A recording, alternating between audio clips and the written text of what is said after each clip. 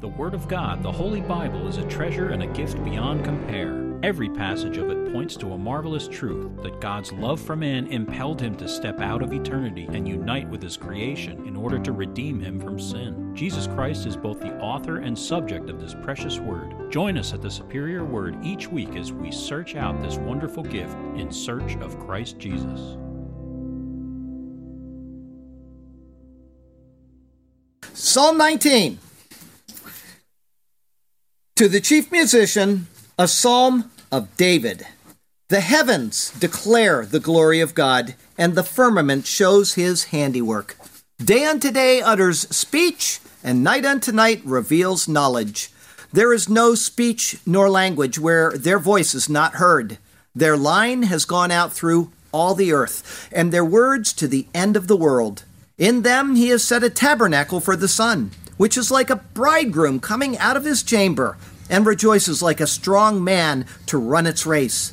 Its rising is from one end of heaven, and its circuit to the other end, and there is nothing hidden from its heat. The law of the Lord is perfect, converting the soul. The testimony of the Lord is sure, making wise the simple. The statutes of the Lord are right, rejoicing the heart. The commandment of the Lord is pure, enlightening the eyes. The fear of the Lord is clean, enduring forever. The judgments of the Lord are true and righteous altogether.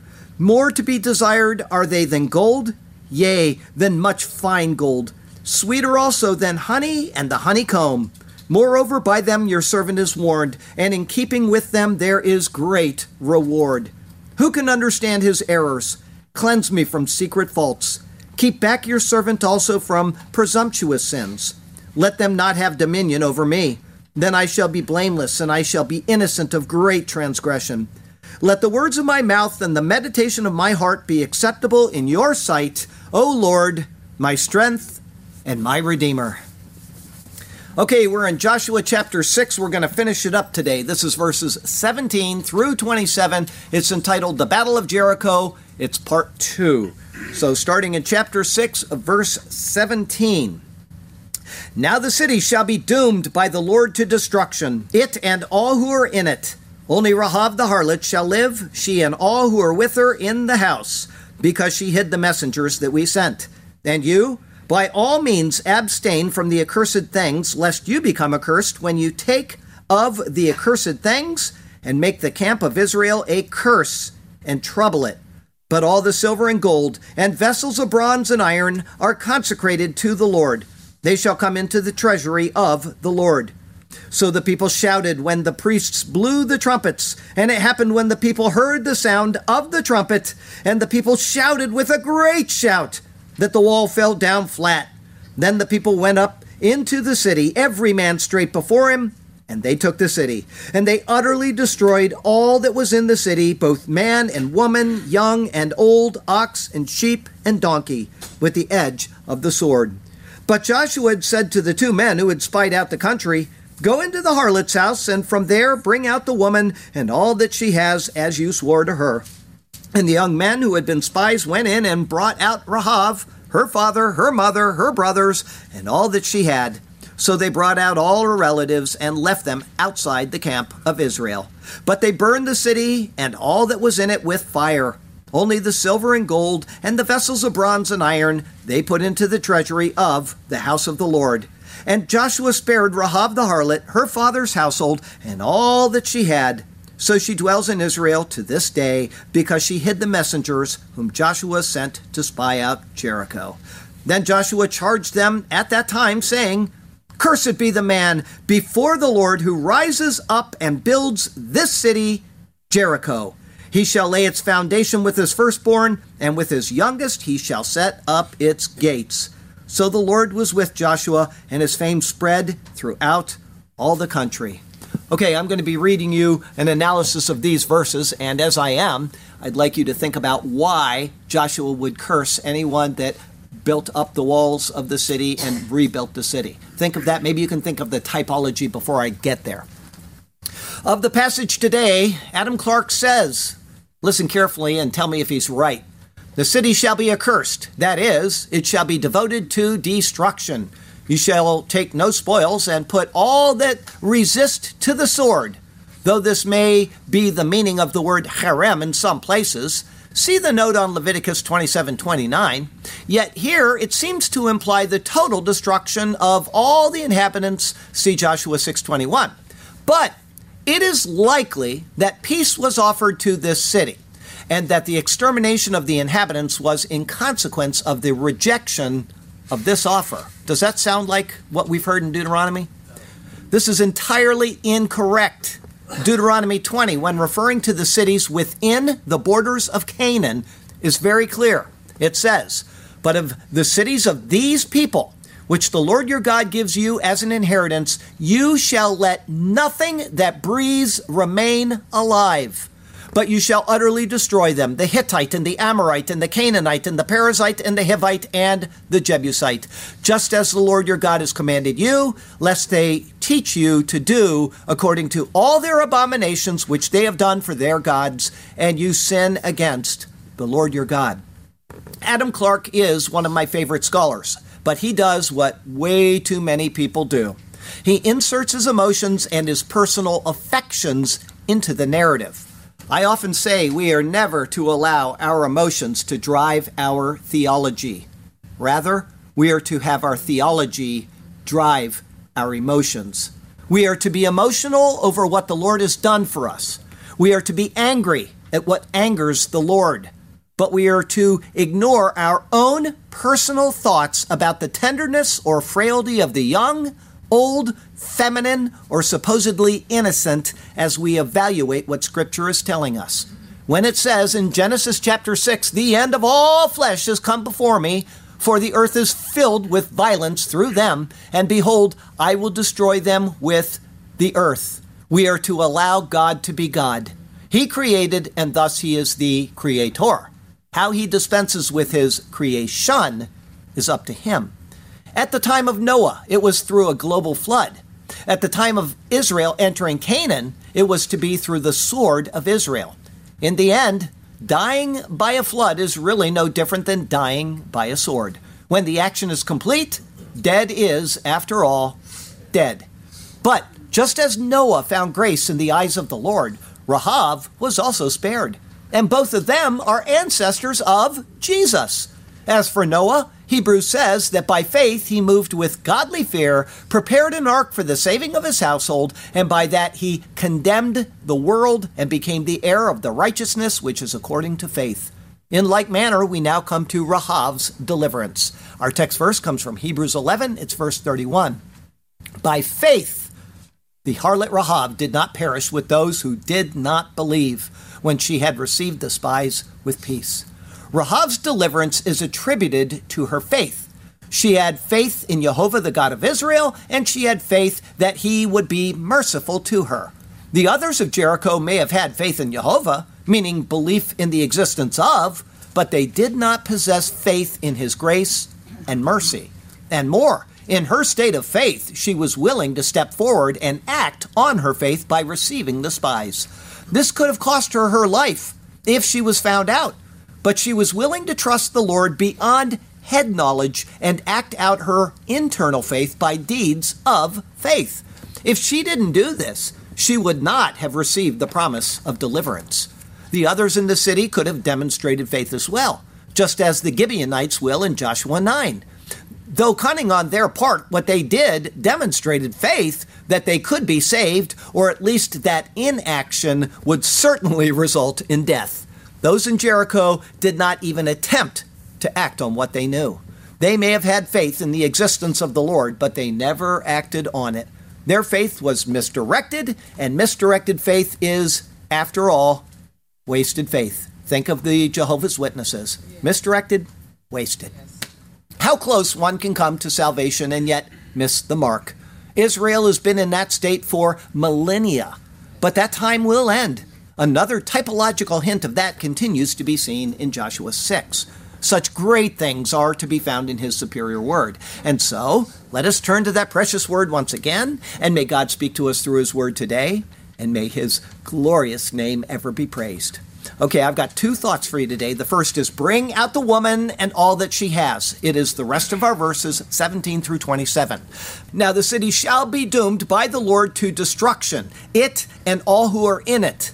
Vehayeta ha'ir cherem hi vekal asher ba leYehovah, and shall be the city anathema, it and all who in it, to the Lord.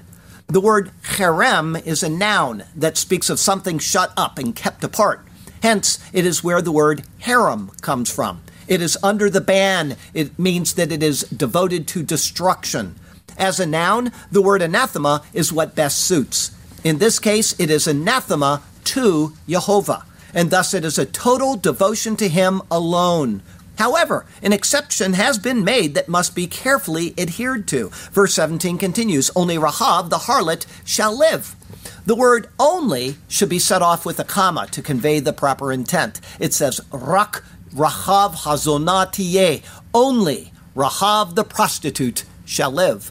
The adverb rak comes from a noun signifying lean. Hence, it means leanness, and thus as a narrow exception.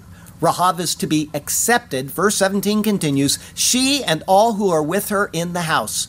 The translation is exact. The leanness of exception is to include only her and those in her house, according to the vow previously made. Now, therefore, I beg you, swear to me by the Lord, since I have shown you kindness, that you also will show kindness to my father's house, and give me a true token. And spare my father, my mother, my brother, my sisters, and all that they have, and deliver our lives from death. And then the response. So the men said to her, we will be blameless of this oath of yours, which you have made us swear, unless when we come into the land, you bind this line of scarlet cord in the window through which you let us down, and unless you bring your father, your mother, your brothers, and all your father's household to your own home. So it shall be that whoever goes outside the doors of your house into the street, his blood shall be on his own head, and we will be guiltless. And whoever is with you in the house, his blood shall be on our head if a hand is laid on him. And if you tell this business of ours, then we will be free from your oath which you made us swear. This is, verse 17 continues, because she hid the messengers that we sent. Here the word often translated as angels, malach, is used. Ki hechbata et hamalachim asher shalachnu, for she hid the messengers that we sent. It signifies a messenger specifically of God. The use of the word adds credence to the analysis provided in chapter 2 concerning what they pictured, meaning the two testaments in Scripture. Rahab had faithfully hidden these two men, and at that time the agreement was made, and it became binding upon Israel. As such, Joshua specifically acknowledges this and commands her and those with her to be spared. An interesting thought comes forth concerning the devotion of Rahab to the Lord. Being devoted is essentially what happened to her, meaning those who issue from her. A section of her line entered into the genealogy of Christ Jesus, being devoted to this purpose. So she was devoted just as the rest of Jericho was, just in a different way. Verse 18, and you, by all means, abstain from the accursed things. Ve'rak atem shimru min hacherem, and only you watch from the anathema. Joshua's words form an exhortation of warning. The people must carefully keep from being enticed into taking anything at all from the city. It is wholly devoted to the Lord, and nothing from it must enter into common use. Verse 18 continues, lest you become accursed when you take of the accursed things.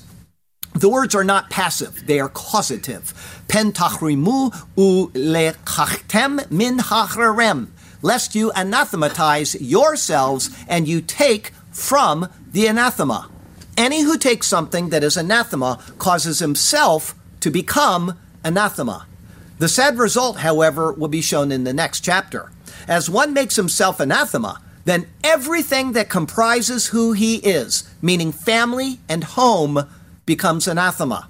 But more, verse 18 continues. Here it is. And make the camp of Israel a curse and trouble it. Vesamtem et machane Yisrael lecherem va'achartem oto. And place camp Israel to anathema and trouble it. Any Israelite who takes of what is anathema causes the anathematizement to go in both directions, thus subjecting the entire camp to become anathema. This clearly demonstrates the corporate nature of the nation. With that stated, it next says, verse 19, but all the silver and gold, and vessels of bronze and iron. The precious metals were to be set apart because of their intrinsic value and probably because they could not be burned. This would make it possible for them to later be removed by treasure seekers, as they would not become a part of the burning of the city. If so, they then could be converted for common use. As such, they, verse 19 continues, are consecrated to the Lord. It is emphatic. Kodesh hu le-Yehovah. Holiness, it, to Yehovah. The city was to be wholly devoted to the Lord as cherem le-Yehovah, anathema to Yehovah. As these belong to Yehovah, but they would not be burnt up, they would become holy to him. And therefore, verse 19 continues, they shall come into the treasury of the Lord. Otsar Yehovah Yavo, storehouse Yehovah, they shall come. They are set apart as holy, and therefore they were to be brought to the place where the sacred things of the Lord were stored. Thus it makes the entire city of Jericho, the place of fragrance, holy to the Lord. In this devotion to the Lord, the city is given as a type of firstfruits to the Lord, and a token to Israel that all of the land would likewise fall into their possession. Verse 20, so the people shouted when the priests blew the trumpets, Vayara ha'am vayitkeu bashofarot, and shouted the people and blew in the shofars. This is what was mandated in verse 5 last week, and it is more fully explained in the next words. And it happened when the people heard the sound of the trumpet.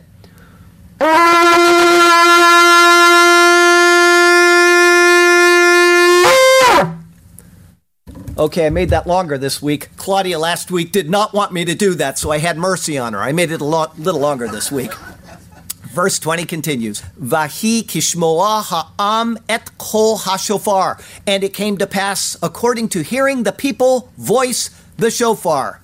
This would have been the long blast specifically noted in verse 5. And like in verse 5, the word is singular, shofar, even though all 7 priests were to blow. The shofars had been blowing all the time around the city. But this is when they all blew in unison and with a long blast, such as was heard at the sounding of the shofar at the giving of the law. Here's what it says in Exodus 19. And when the blast of the trumpet sounded long and became louder and louder, Moses spoke, and God answered him by voice. The signal is given with the sounding of the shofar. Therefore, verse 20 continues, and the people shouted with a great shout that the wall fell down flat. Vayari'u ha'am teruah gedola vatipo hakoma tachteha.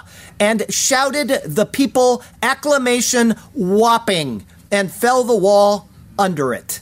Exactly as the Lord said would occur in verse 5, so the wall collapsed from below, leaving the city entirely exposed. Thus, verse 20 continues, then the people went up into the city, every man straight before him, and they took the city. Like verse 5, it is more precise, saying, and ascended the people, the city, man opposite him, and they took the city. Each man, regardless of where he stood, had freedom to go in directly. Nothing obstructed him from doing so, and there was no need to divert because no wall remained standing where he was. It cannot go without note at this point that our text verse, Hebrews 11:30, says that the walls fell down by faith. There's no secondary cause described by Joshua, such as a trembling of the earth or a meteorite slamming into it and causing it to drop. But even if that was the case, the miracle of timing would still be sufficient. But nothing else is recorded. The people were to have faith that the walls would collapse, and they did collapse. It is an important point to consider in regard to typology. Next it says, verse 21, and they utterly destroyed all that was in the city. It more correctly says, and they anathematized all that was in the city. Everything was devoted to the Lord as required. Verse 21 continues, both man and woman, young and old, ox and sheep and donkey, with the edge of the sword. Me'ish ve'ad isha, mina'ar ve'ad zaken, ve'ad sor vase v'chamor lepi charev. From man and unto woman, from young and unto old, and unto ox and sheep and donkey, to mouth sword. As always, the sword is considered a devouring instrument, where the edge is equated to a mouth that consumes as it strikes. No one and nothing escaped it within the city, except, verse 22, but Joshua had said to the two men who had spied out the country, Ve'lishnaim ha'anashim hamraglim et ha'aretz amar Yehoshua. And to the men, the reconnoiterers the land, said Joshua. The same two men who had made the agreement with Rahav are chosen to also rescue her from the destruction. Logically, they are chosen because they are aware of the layout of the house. Verse 22 continues, go into the harlot's house, and from there bring out the woman and all that she has. The translation is close enough to get the full sense of what is expected. What is notable is that her house was built up to the wall of the city. And so either the wall did not fall down flat where her house was, or it fell down without harming anyone inside as it fell. In this, it is seen that the walls fell by faith, and she was also saved by faith. Both were accomplished through the superintending hand of the Lord. Knowing this, the final words of the verse are important. Verse 22 continues, as you swore to her, ka'asher nishbatem la, according to which you swore to her. In swearing to her, the agreement was made, and it had to be performed. They were sent out at the word of Joshua, and therefore what they said had to be performed as if Joshua himself had said it. Verse 23. And the young men who had been spies went in and brought out Rahav, her father, her mother, her brothers, and all that she had. This was what she asked for and what they had agreed to. Again, from Joshua 2. Now therefore I beg you, swear to me by the Lord, since I have shown you kindness, that you will also show kindness to my father's house and give me a true token, and spare my father, my mother, my brothers, my sisters, and all that they have, and deliver our lives from death. So the men answered her, our lives for yours, if none of you tell this business of ours. And it shall be, when the Lord has given us the land, that we will deal kindly and truly with you. Verse 23 continues, so they brought out all her relatives and left them outside the camp of Israel. The word left gives an awkward sense. Ve'et kal mishpotecha hotziu va'yanichum michutz lemachane Yisrael. And all her families they brought out and wrested them from outside to camp Israel. Israel didn't abandon them, but settled them as a people under their protection. Being outside the camp means that they were deemed unclean and not acceptable to be within the camp itself. That obviously changed later, and they were assimilated into the community, as verse 25 will show us. Verse 24, but they burned the city and all that was in it with fire. This is the formal act of harem of the city. The people had all been killed with the sword, but the city also was to go up as an offering devoted to the Lord through fire. But in accord with the verse 19, it says, verse 24 continues, only the silver and gold and the vessels of bronze and iron they put into the treasury of the house of the Lord. These are the first fruits to the Lord. They could withstand fire, and they would have been put through fire before they were placed in the treasury. This is seen in Numbers 31. Only the gold, the silver, the bronze, the iron, the tin, and the lead, everything that can endure fire, you shall put through fire, and it shall be clean, and it shall be purified with the water of purification. Verse 25, and Joshua spared Rahav the harlot, her father's household, and all that she had. The verb is causative, and Rahav the harlot and her father, and all that to her caused to live Joshua.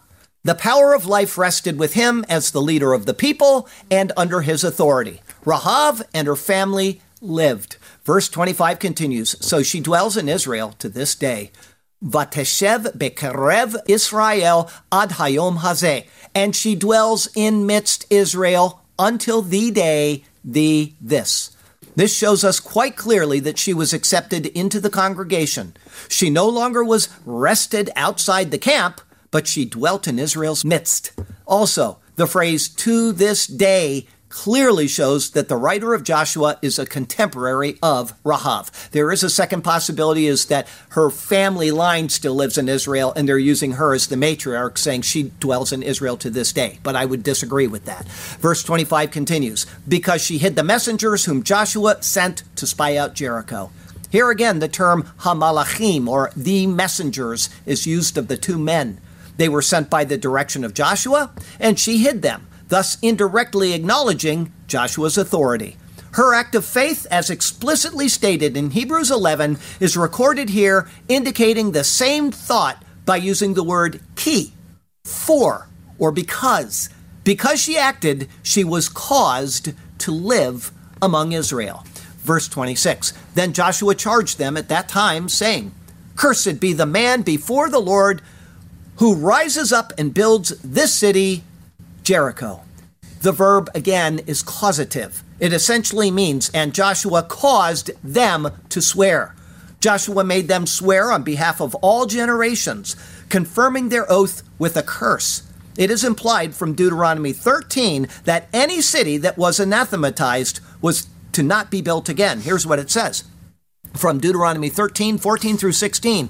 And if it is indeed true and certain that such an abomination was committed among you, you shall surely strike the inhabitants of that city with the edge of the sword, utterly destroying the word cherem, it, and all that is in it and its livestock with the edge of the sword. And you shall gather all its plunder into the middle of the street and completely burn with fire the city and all its plunder. For the Lord your God, it shall be a heap forever. It shall not be built again. As this is the case, Joshua pronounced a particular curse upon anyone who would rebuild Jericho, saying, verse 26 going on, he shall lay its foundation with his firstborn, and with his youngest he shall set up its gates. There is an alliterative and almost poetic nature to the words. Bivkoro yeyastena uvitziro yatziv de lateha. In his firstborn he shall lay its foundation, and in his least he shall set up its doors. This curse came into effect as is recorded in 1 Kings chapter 16. Here's what it says there. Stupid guy. In his days, Heel of Bethel built Jericho. He laid its foundation with Abiram, his firstborn, and with his youngest son, Segub, he set up its gates, according to the word of the Lord, which he had spoken through Joshua, the son of Nun. Despite the curse being realized, it was confined to Heel's house and not the city. Jesus spoke of and visited the city, showing that the rebuilt city itself was not considered anathema. Verse 27 finishes with, so the Lord was with Joshua, and his fame spread throughout all the country. The wording is simpler. And was Jehovah with Joshua, and was his fame in all the land. There is a new word, shomah, meaning a report or fame.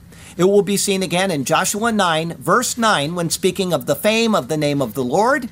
It'll be seen once in Esther 9 when referring to Mordecai, and once in Jeremiah 6 concerning a bad report coming to the people about their impending doom. The closing out of the chapter is given to highlight Joshua as the key point of focus for all that is to be honored or feared in the land, meaning among Israel and also among all who heard of him. Listen to the sound of the shofar blow. It is telling us that the Lord is on our side. Here we are, circling around Jericho, ready to be in overflowing tide. Once a day, 6 times in all, we get up and circle Jericho, waiting for the day when down comes the wall at the sound of the long shofar blow. 1 step at a time and around we go. 6 days we do it, and then back to the camp we head. But on the 7th day we have a surprise for Jericho. On that day we shall face the city and march straight ahead. Our second thought today is pictures of Christ. Almost every day of the week prior to this sermon, typing this particular sermon, I reread the passage from Joshua 6, 1 through 16, and tried to fully harmonize what is said here with the same general typology that we have already seen concerning Israel's finally coming to Christ. As we have seen, the individual passages are all part of one process that has been carefully separated to show the finer details of what occurs in the process of salvation. even if they all occur at once. In other words, and to understand what is going on, we have been seeing the process of salvation in individual passages, but they all happen at one time. Moses, the law, dies. Israel accepts Christ's fulfillment of the law. Israel enters the Jordan. That's Christ. Israel is baptized into Christ's death. That's chapter 3.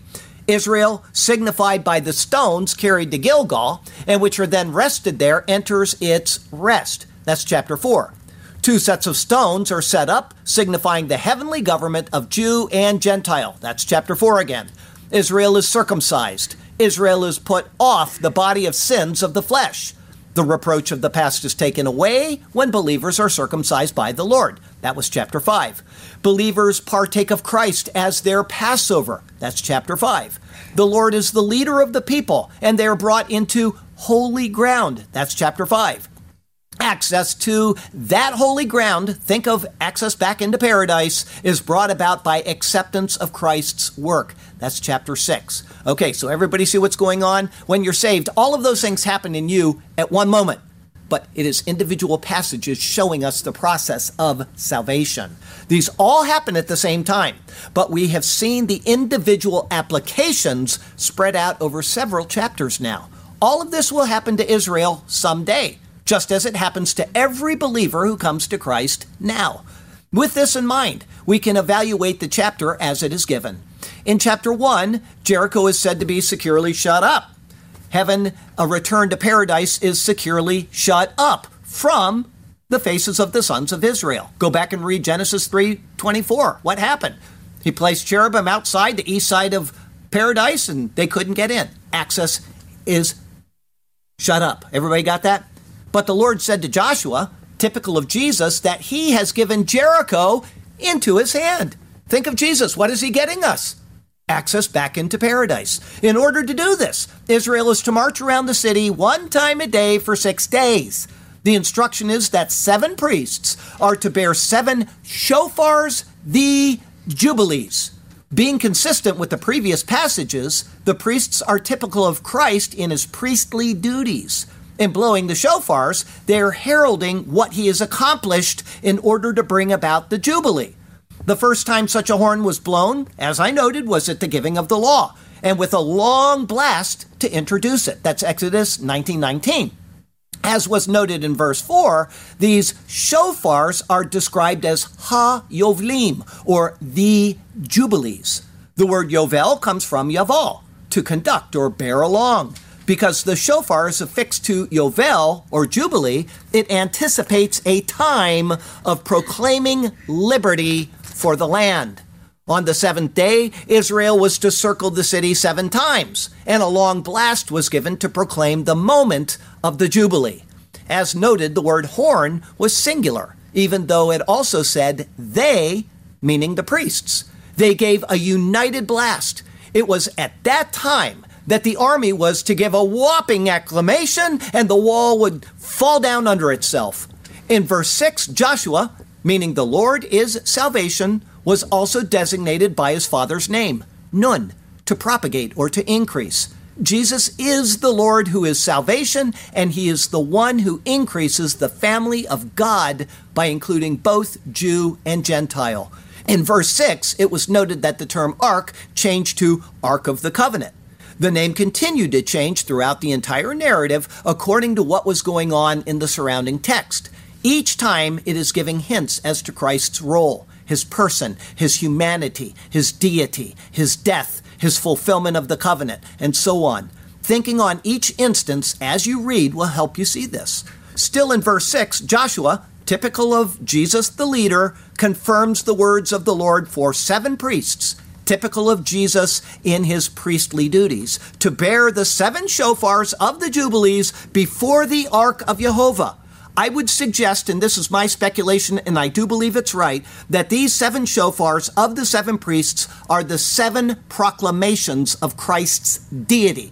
They're priests, they're performing a priestly duty. He is our high priest. I am the bread of life. Think of the bread in the tabernacle. I am the light of the world. Think of the menorah. I am the door of the sheep. Think of the door going into the tabernacle. I am the good shepherd. I am the resurrection and the life. I am the way, the truth, and the life, and I am the true vine. If you remember, or if you didn't yet see or read it, shame on you, Exodus 40 verses 1 through 16 entitled 7 I Ams. You know that the construction of the tabernacle, it's a picture of Jesus, the God-man, followed exactly the same order of the 7 I Ams that were spoken by Jesus in the Gospel of John. He is the tabernacle where the priestly duties are conducted. The 7 priests with the 7 shofars of the Jubilees picture Christ proclaiming who he is. He is the procession that will lead to taking or retaking paradise. With that understood, it next said, verse 7, and they said to the people. It can be assumed that the priests, Christ in his priestly role, gives the next instruction. In other words, Jesus in his priestly role is giving the instruction to the armed men at the head to pass on and go around the city. They go first, that's verse 7. Then the priests with the shofars, that's verse 8. Then the Ark of the Covenant of the Lord, still in verse 8. Then the gathering that was seen in verse 9. The entire procession anticipates the Lord, as was seen in Isaiah 52 verse 12. For not in haste do ye go out. Yea, with flight ye go not on, for going before you is Jehovah, and gathering you is the God of Israel. This is just what is seen in Joshua. There is no haste, the Lord goes first, and the God of Israel gathers up as well. Verse 10 was Joshua's imperative to not shout or make any noise until he gave the order to shout. Until Jesus speaks the word, the event will not take place. Verse 13 gave the description of the non-stop blowing as the procession continued around the city. Only the sound of the priests proclaiming the Jubilees through their horns is heard, and it continues unabated. Also in verse 13 was the reversal of the references concerning the procession. It was as if the passage itself was telling us, don't worry, even if the ark of the Lord passes by, there is still the gathering. In the completed work of the law and the death of Jesus, the story is not over. The procession went on for 6 days in the same manner, and then it noted that on the 7th day, verse 15, things started at the rising of the dawn. It is reminiscent of the words of Luke. Now on the first day of the week, very early in the morning, they and certain other women with them came to the tomb, bringing the spices which they had prepared, but they found the stone rolled away from the tomb. It was noted at that time that the point is not that Israel marched around Jericho 13 times. The point is that they marched around Jericho 6 times, once, and once 7 times. The typology is that of Christ in his humanity, the 6 times, proclaiming who he is prior to the fulfillment of the law. On the 7th day, it is Christ in his deity, demonstrating that the law is fulfilled. At the end of last week's passage, the words of Joshua concluded the verses. Shout, for the Lord has given you the city. The word went forth claiming victory. Stopping to remember the typology. This is Christ's work, but it also anticipates Israel finally accepting Jesus someday. Each step has shown the process of this. It is the Lord who accomplishes the work, and Israel will enter in by faith in that. As such, this week's passage began with the note that the city and everything in it was to be anathematized to the Lord. It is the Lord who defeats and destroys the enemy, and the enemy is comprised of any who are not of Israel. However, in this account, the promise to Rahab is brought back to the center of focus. Israel was given the promise, and they will receive the Lord someday. But there are those who are not of Israel, who are joined to the commonwealth of Israel. That's found in Ephesians 2, verse 12. The thing about Rahab is that she was actually saved before Israel entered the inheritance. even if it's not yet realized. The guarantee of salvation was already given, as was noted in chapter 2. The remainder of that is seen in verse 17, where it noted that she hid the messengers that were sent. As we saw in chapter 2, they pictured the two testaments of Scripture. She hid them and preserved them by faith, and she is to be preserved. It anticipates Gentile salvation even before national Israel is saved. Along with that is the note of those of Israel taking of the accursed things and becoming accursed. That is easily understood from the words of Hebrews, a book directed to the Hebrew people. Beware, brethren, lest there be in any of you an evil heart of unbelief in departing from the living God. But exhort one another daily, while it is still called today, lest any of you be hardened through the deceitfulness of sin. And then from Hebrews 4, therefore, since a promise remains of entering his rest, let us fear, lest any of you seem to have come short of it. The words of Hebrews are giving the same warnings as Joshua. Have faith and don't come short of the promise. Those who fail to believe will be dealt with. Verse 21 noted the blowing of the shofar on a long blast. It is recorded as a single long blast, even if all seven blew. The parallel of a long blast at the giving of the law and the completion of the law is not to be missed. Christ completed his work and the law was ended, heralding that the God-man who had proclaimed the 7 I Ams is also the Lord God Almighty. At that moment, the walls of Jericho fell, and at that moment, access to heaven was restored. It is to be noted that the trumpet of the Jubilee described in Leviticus 25 was to be blown on the Day of Atonement. Then you shall cause the trumpet of the Jubilee to sound on the 10th day of the 7th month on the Day of Atonement. You shall make the trumpet sound throughout all your land. The Day of Atonement is a picture of Christ's atoning death. You can go back and watch 3 sermons from Leviticus 16 and the Leviticus 23 sermons, and you'll see that. This is exactly why the shofars of the Jubilee are mentioned in Joshua 6. It is to show us this typology. Christ died saying, "It is finished," and the trumpet is blown, liberty is proclaimed, and the walls come down. Someone could argue that the typology doesn't fit because Christ died on Friday, and on Sunday, early in the morning, he arose. As such, the account of Joshua and Jericho doesn't match. But that would be incorrect. In Romans, Paul ties the crucifixion and the resurrection into one event, saying he was delivered up because of our offenses and was raised because of our justification. The death of Christ on the cross performed one function of the act, the fulfilling of the law. His resurrection performs another, both confirming it and calling forth the victory of it in our justification.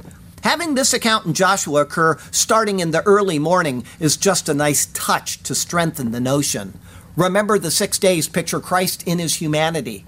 The 7th day is confirming Christ in his deity. In order to match all of the typology, the account must provide these different parts separately. Christ proved that he is God by fulfilling the law. That happened on the cross, actually when the veil was torn, because only God can fulfill the law. But the resurrection also confirms it. The people, Christ as the head of the procession, were at that moment given free and unfettered access into the city. They went straight forward, each one of them, and the city was anathematized. At the same time, Rahab was identified by the 2 who were reconnoitering the land, and she and all of her father's house were delivered. Upon their delivery, they were rested outside the camp of Israel. That was verse 23. Their state of salvation is then confirmed in the words of verse 25, saying, "And Rahab the harlot, and house her father, and all that to her caused to live Joshua."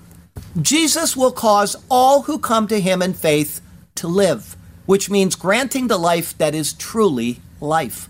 Those who come to Christ are joined to the commonwealth of Israel. With this typology hopefully understood by all of you, verse 26 noted the curse spoken forth by Joshua. No person should ever presume to rebuild what has been destroyed. Think of the book of Galatians. Paradise was inaccessible because of a violation of law. Christ restored access through fulfillment of the law. Paul speaks of exactly this in Galatians 2. For if I build again those things which I destroyed, think of this guy rebuilding Jericho. We have a law that was destroyed by Christ. He's now rebuilding it, right? Anathema. Those things which I destroyed, I make myself a transgressor. For I, through the law, died to the law that I might live to God. I have been crucified with Christ. It is no longer I who live, but Christ lives in me.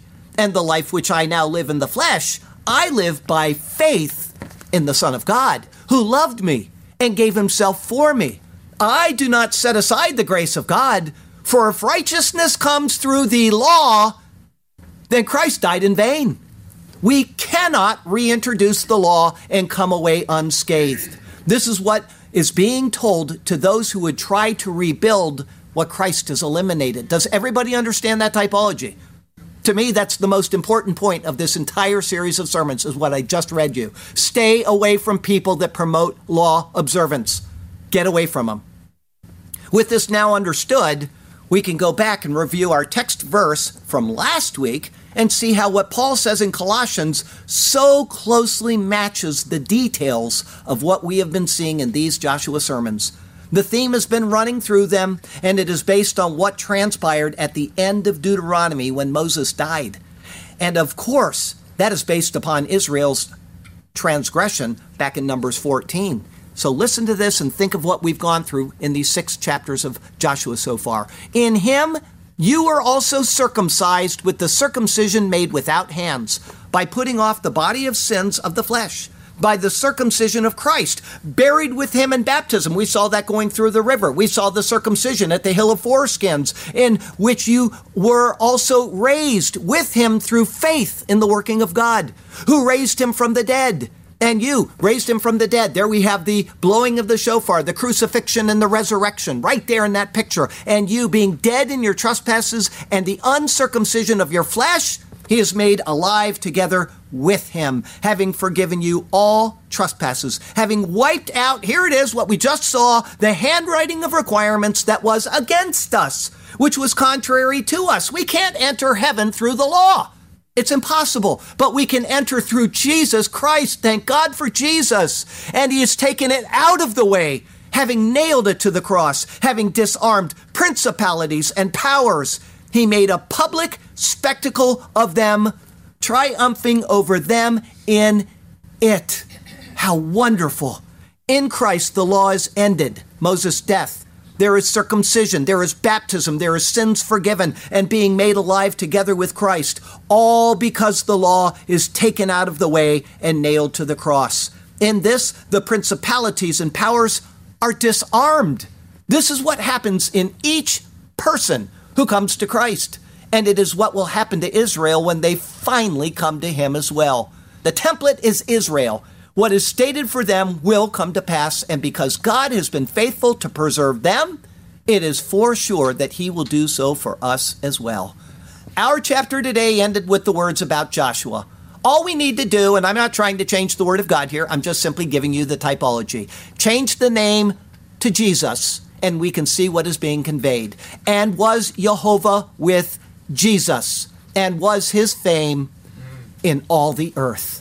In the end, the entire story is about what God is doing in and through Jesus Christ. The fact that he has been faithful to Israel, even after their rejection of him, should give us total assurance that he who has begun a good work in you will complete it until the day of Jesus Christ. Thank God for Jesus Christ, who gives us such a strong and wonderful guarantee.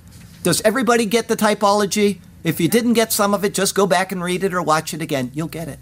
Everything is focused on Christ. This is what God wants us to see. And he is adamant. I mean, we have seen sermon after sermon from Genesis all the way through until today, and we're going to see it again and again and again in the next 5 or 6 chapters.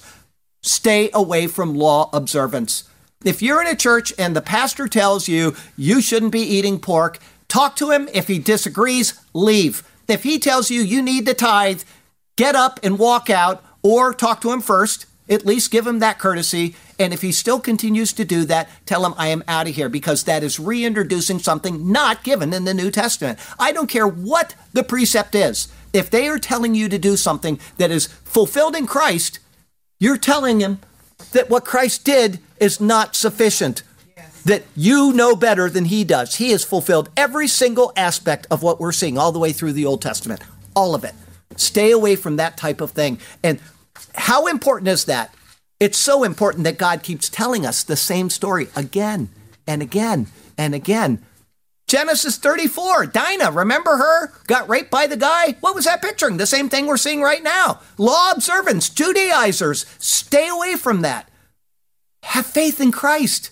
Stand on his grace. That's why the Bible ends not with, if you don't do the things you're supposed to do, I'm going to smite the land with a curse, which is how the Old Testament ends. It ends with the grace of our Lord Jesus Christ be with you all. Amen. How good is Jesus? If you haven't called on Jesus, today is the day. Okay? That's what we need to know more than anything else. I was at a funeral yesterday, buried an old friend, known her for almost 16 full years. Wonderful lady. It was a great service. It was marvelous because she is going to be with the Lord. I know that. I prayed with her for almost 16 years, every single Saturday. It was a happy time. Man, there were drums banging and they were playing guitars. I've never been in a happier funeral in my life. It was just joy. All those people knew where she was going. If you don't have that assurance, call on Jesus today and have the joy that surpasses all understanding. Christ died for your sins. Christ was buried. Christ rose again. Just believe that and you will be saved. Our closing verse. It comes from Hebrews 11 again. By faith, the walls of Jericho fell down after they were encircled for 7 days. Faith. It's not talking about law. That's taking down the law.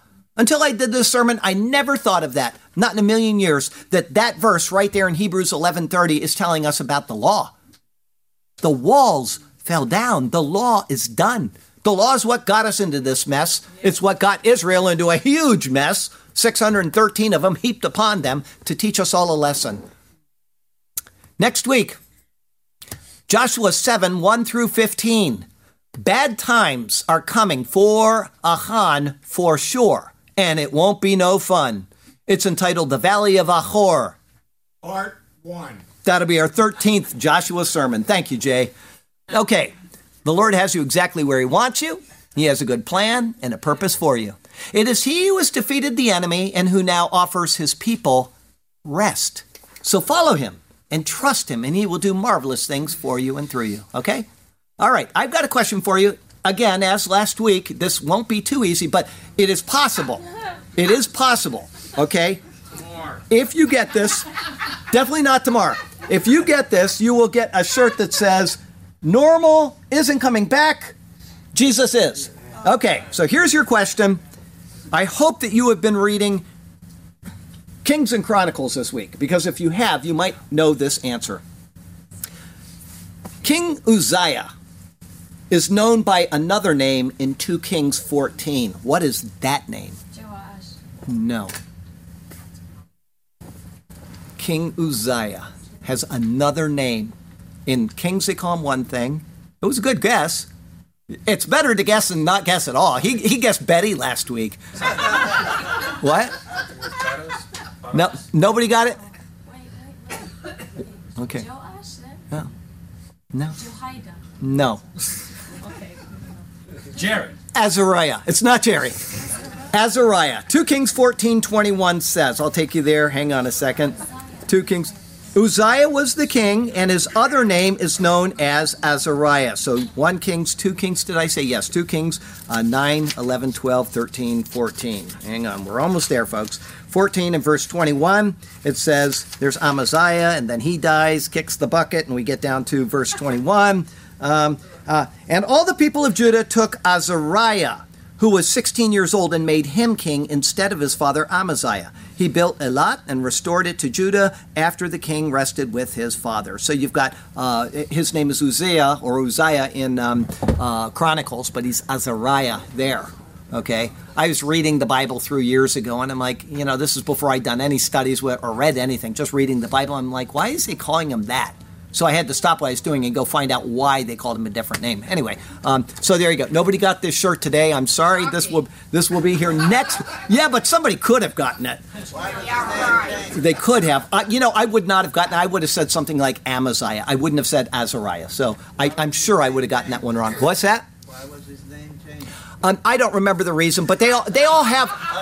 You flunked too. I did. Well, no, lots of people have two names in the Bible. Okay, like Paul and Saul, and there are lots of people like that. But his was differently listed for a reason, and I can't remember what it is offhand. But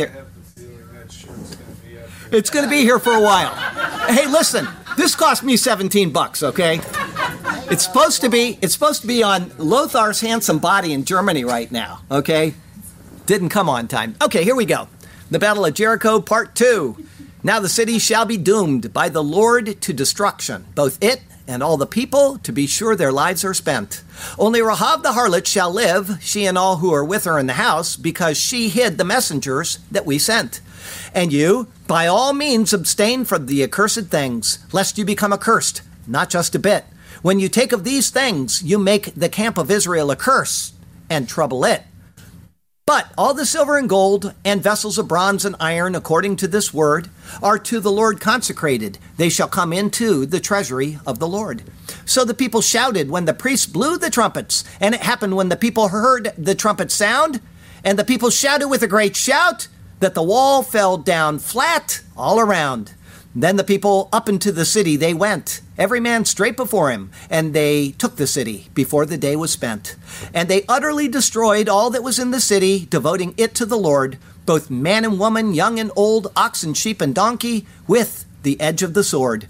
But Joshua had said to the two men who had spied out the country, go into the harlot's house, for sure, and from there bring out the woman and all that she has, as you swore to her. And the young men who had been spies went in, and brought out Rahab, her father, her mother, her brothers, and all that she had as well. So they brought out all her relatives, and left them outside the camp of Israel. But they burned the city and all that was in it with fire. Only the silver and gold, according to the word, and the vessels of bronze and iron, they put into the treasury of the house of the Lord. And Joshua spared Rahab the harlot, her father's household, and all that she had, as we know. So she dwells in Israel to this day, because she hid the messengers whom Joshua sent to spy out Jericho. Then Joshua charged them at that time, saying, cursed be the man before the Lord who rises up and builds this city, Jericho. He shall lay its foundation with his firstborn, and with his youngest he shall set up its gates. So shall his fate go. So the Lord was with Joshua, exalting his name, and throughout all the country spread his fame. Lord God, turn our hearts to be obedient to your word. Give us wisdom to be ever faithful to you. May we carefully heed each thing we have heard. Yes, Lord God, may our hearts be faithful and true, and we shall be content and satisfied in you alone. We will follow you as we sing our songs of praise. Hallelujah to you, to us your path you have shown. Hallelujah. We shall sing to you for all of our days. Hallelujah and amen. Okay, we're going to go to communion. Yes. I pushed it this week. Sometimes I forget, and that's kind of embarrassing, but that's okay. I do lots of stupid things. Did everybody get most of the typology? Really important, a couple of the points.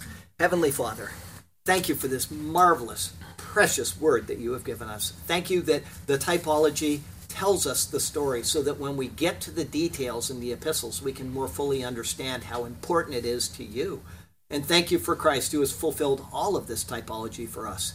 Thank you for him who became a curse so that we could become the righteousness of God in you. Thank you for Jesus Christ our Lord, and it's in his name we pray. Amen. Amen.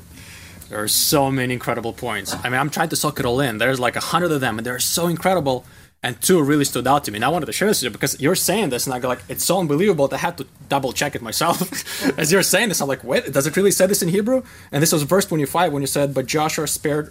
It says, say NIV says, Joshua spared Rahab the prostitute with her family and all who belonged to her, and house and family all who belonged to her. And I'm thinking, your translation of it reads totally different. Completely different. I go, can it? So I go to the Hebrew, and it actually says, "V'etachavazona v'et kol bet avia v'et kol asher la hechya Yehusha." And my mind is blown away. You're saying this is one of the highlights that kind of sunk in, and that's that everything that belonged to her, the Rahab and everything, her house, her family, and the words are, like you mentioned, Echia Yehusha. Echia is not just lived in Joshua, it's so much more. It's caused it to live, almost like a resurrected or revive. Oh, yeah, like life entered them. Life entered them. Echia. Let's say in Hebrew today, when you want to say somebody dies and you want to bring them back CPR, you say leachiot. It's like to actually bring life back into them. Which is what happens to us the moment we call on Christ. Jesus, Ephesians 1:13 and 14. And it's right there. Yeah, and it says that Echia Yehusha. Yehusha, I mean, literally almost the same name as Jesus. Just even looking at it, one could confuse in Hebrew because it's so similar. And then the second point was the end, the last verse. You were saying, the NIV says, so the Lord was with Joshua and his fame spread throughout the land.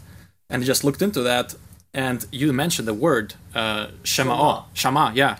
And Shama is not just fame. You mentioned it's a report, and also it's from the same root as to hear. Right. It's like almost he's heard. His voice is so incredible. Wow, and that's the end of it. Yeah, just those two things that are the highlights. Incredible. Okay, I'm probably transparent. I didn't realize I'm wearing a blue shirt. I guarantee it. Yeah, you won't be now, but you will be when I put the blue screen behind you. Yeah. You're going to have a head and two arms. You can see right through me. Not yet, though. Not yet. Okay. You get that ready. I want to tell the people something while you're... some people know this. A lot of people... I get this question a lot. And I might as well do it right now while Sergio's here, because they're always asking me. Right? We got this world-famous couple here, and they're always saying, how did you and Sergio meet? And probably most of you know this, but those that don't, the people online might want to know this, is that I was preaching at Grace Baptist. It's a big church, and I was asked to fill in that day. And I was just there, and I was ordained there, but I wasn't the pastor or I had no position in the church, but they asked me, we need somebody to fill in, would you preach? And they happened to be on the day when they came. And so I preached, and I preached on the Word of God, how important it is in your life. And at the end of the sermon, I walked out because they want you to go out and stand at the foyer or whatever you call it, and everybody comes up and, oh, what a great sermon and all that. Doesn't interest me. But he did just the opposite. Now, imagine this. He's a little taller than me, right? So I'm going to pretend that I'm him. Now I'm taller than him. What did you mean by that? Why did you say that? Literally, he was that upset at the convicting of the Word of God, weren't you? Oh, yeah. And then we got talking, and I tried to explain without getting punched. And then I could tell that, this guy, he wants to know. And so I found out, oh, they're from Israel. And I'm like, well, let's go talk. And we went to Panera, which I won't go to Panera anymore because you can't carry your gun in there. But anyway, we went there and we had lunch, and this has been my best friend now. All those years. It's been, 10, 12 years? I don't know how long it's been. What year was that? 2011. The beginning of 2011 or end of 2010? Yeah. It was, either the end of 2010 or the beginning of 2011. And I've never regretted a day after thinking I was going to get killed that day. So there you go.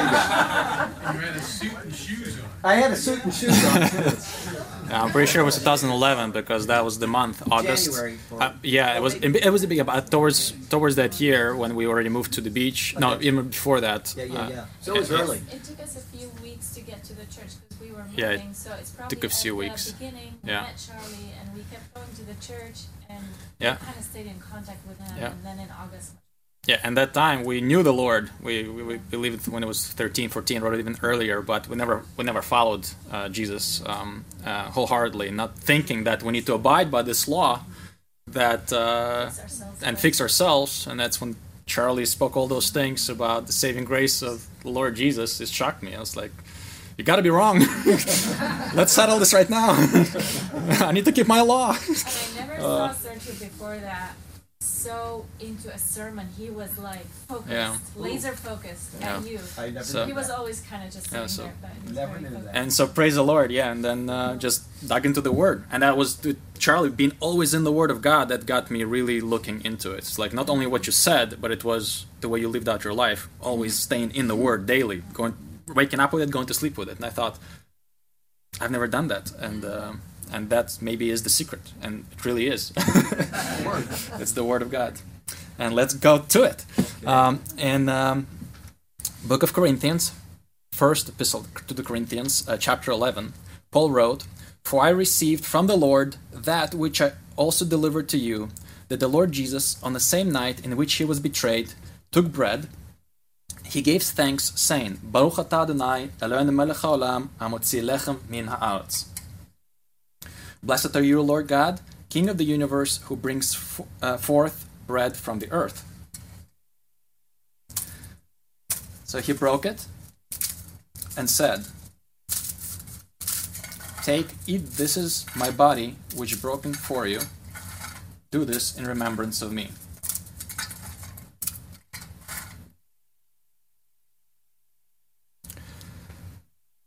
In the same manner, he also took the cup after supper, saying, Baruch atah Adonai, Eloheinu melech haolam, haboreh pri hagefen. Blessed are you, Lord God, King of the universe, creator of the fruit of the vine. This is the new covenant in my blood. This do as often as you drink it in remembrance of me. For as often as you eat this bread and drink this cup, you proclaim the Lord's death till he comes. Therefore, whoever eats this bread or drinks this cup of the Lord in an unworthy manner will be guilty of the body and the blood of the Lord. But let a man examine himself, and so let him eat of the bread and drink of the cup. For he who eats and drinks in an unworthy manner eats and drinks judgment to himself, not discerning the Lord's body.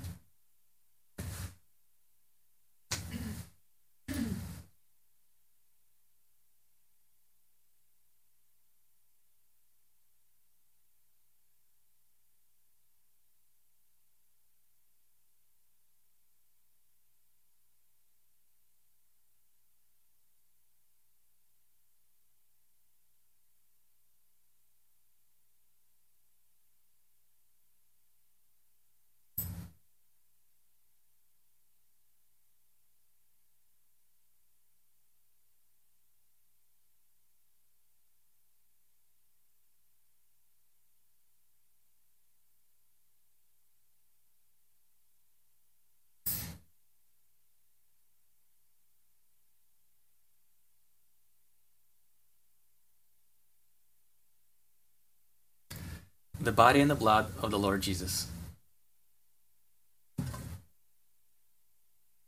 The body and the blood of the Lord Jesus.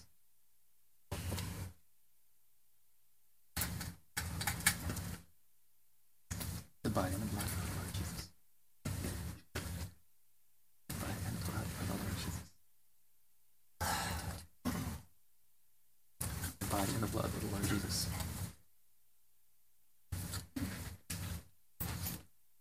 The body and the blood of the Lord Jesus. Amen. The body and the blood of the Lord Jesus. If you put your arms wide, it will look like a disembodied. The body and blood of the Lord Jesus. The body and the blood of the Lord Jesus.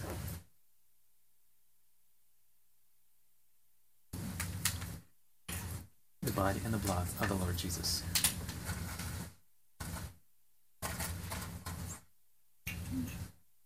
The body and the blood of the Lord Jesus. The body and the blood of the Lord Jesus.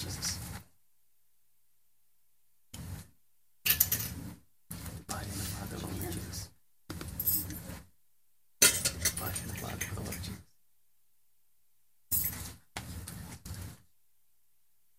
Body and the blood of the Lord Jesus.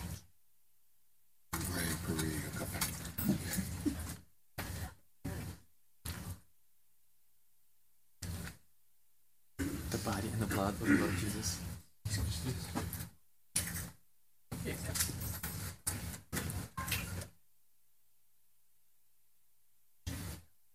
The body and the blood of the Lord Jesus. Remember the first time we met you on the beach? It was the Long Beach, remember? Yes. Yeah. That Sunday you were in the phase of the first set of spies. You did not. See? Depicts it all. The body and the blood of the Lord Jesus.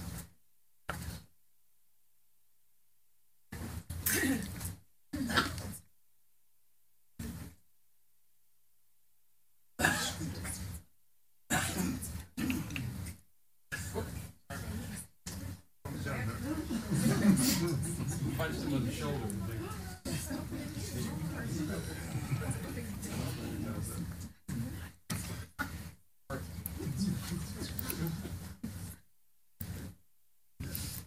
me in the leg.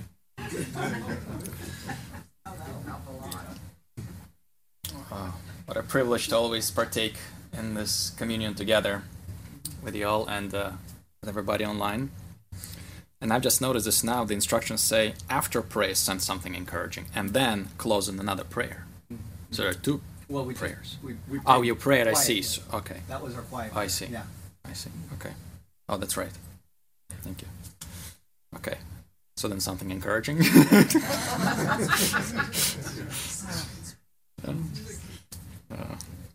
Yeah. Well, the Word of God is encouraging, and what we've had this sermon, I need to go through and again review the other points, because there was like 100 of them or more of everything that's just such a rich story, such rich pictures of Christ. And I just remember 2 of them out of 100. There's so much more to dig into. But it is encouraging to partake in the Lord's body. It's encouraging to be with you all here today, and also everybody who's joining us online. I've seen the church has grown online. I was watching today that where you were doing the thing, there was like over 160 people watching the sermon. I was like, wow, people ask, it's a small church, but actually it's a large church with a lot of people who are really interested in learning more than just what does this mean to me, but what does this tell us about the Lord, and not about me, because it's not about me, it's about Him.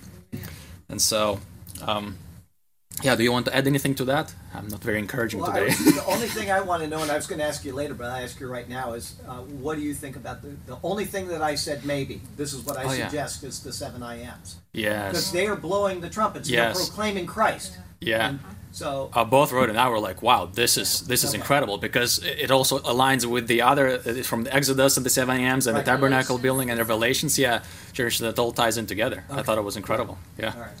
Yeah, I would have to agree with that too. It's wonderful, and that's encouraging.